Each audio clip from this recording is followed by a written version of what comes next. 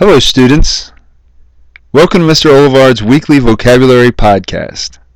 Throughout the course of the year, your vocabulary words and definitions will be featured on a podcast on my website, along with their parts of speech and an example of the words being used in a sentence. This is, of course, in addition to your having access to the words and definitions in written form in your vocabulary book. You have access to this information in a podcast format is helpful in a couple of ways. First of all, students show that long-term retention of information is aided not only by reading the information, but by hearing it and speaking it as well. Therefore, I encourage you to stop the podcast after each definition and speak the word and its definition. I think you will find that you will memorize the words and definitions much more quickly. In addition, having access to this vocabulary podcast will eliminate the need for us to cover the vocabulary words in depth in class. We won't really need to cover them in class at all unless you have a specific question about a particular word.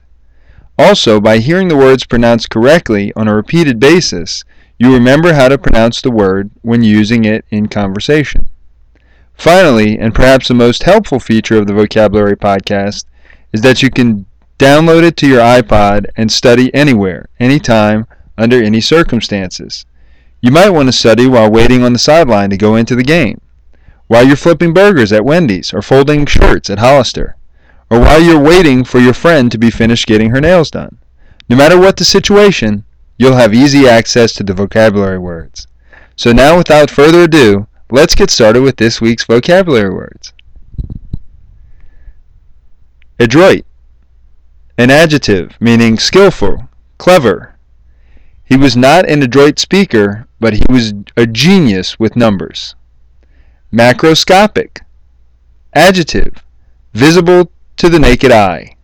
On a clear night, the Milky Way appears macroscopic. Fatuous. An adjective, meaning foolish, inane. Her fatuous simpering began to grate on our nerves. Bovine. An adjective, meaning pertaining to cows or cattle. The large animal figures in the cave drawing depicted bovine creatures. Ferret, a verb, meaning to search or drive out. John knew the answer was in the text, but he just couldn't ferret it out. Affectation, a noun, meaning a phony attitude, a pose. Ginger could not stand the affectations of the girls in the fashion clique. Knell, a noun, a sound made by a bell, often rung slowly for a death or funeral. The knell of the church bell told the town that Gertrude had passed away. Your final word for the week is dichotomy, a noun, meaning a division into two parts. Disagreements among board members created a dichotomy of the charitable organizations. Those are your vocabulary words for this week. Be sure to study them. Your test is on Monday.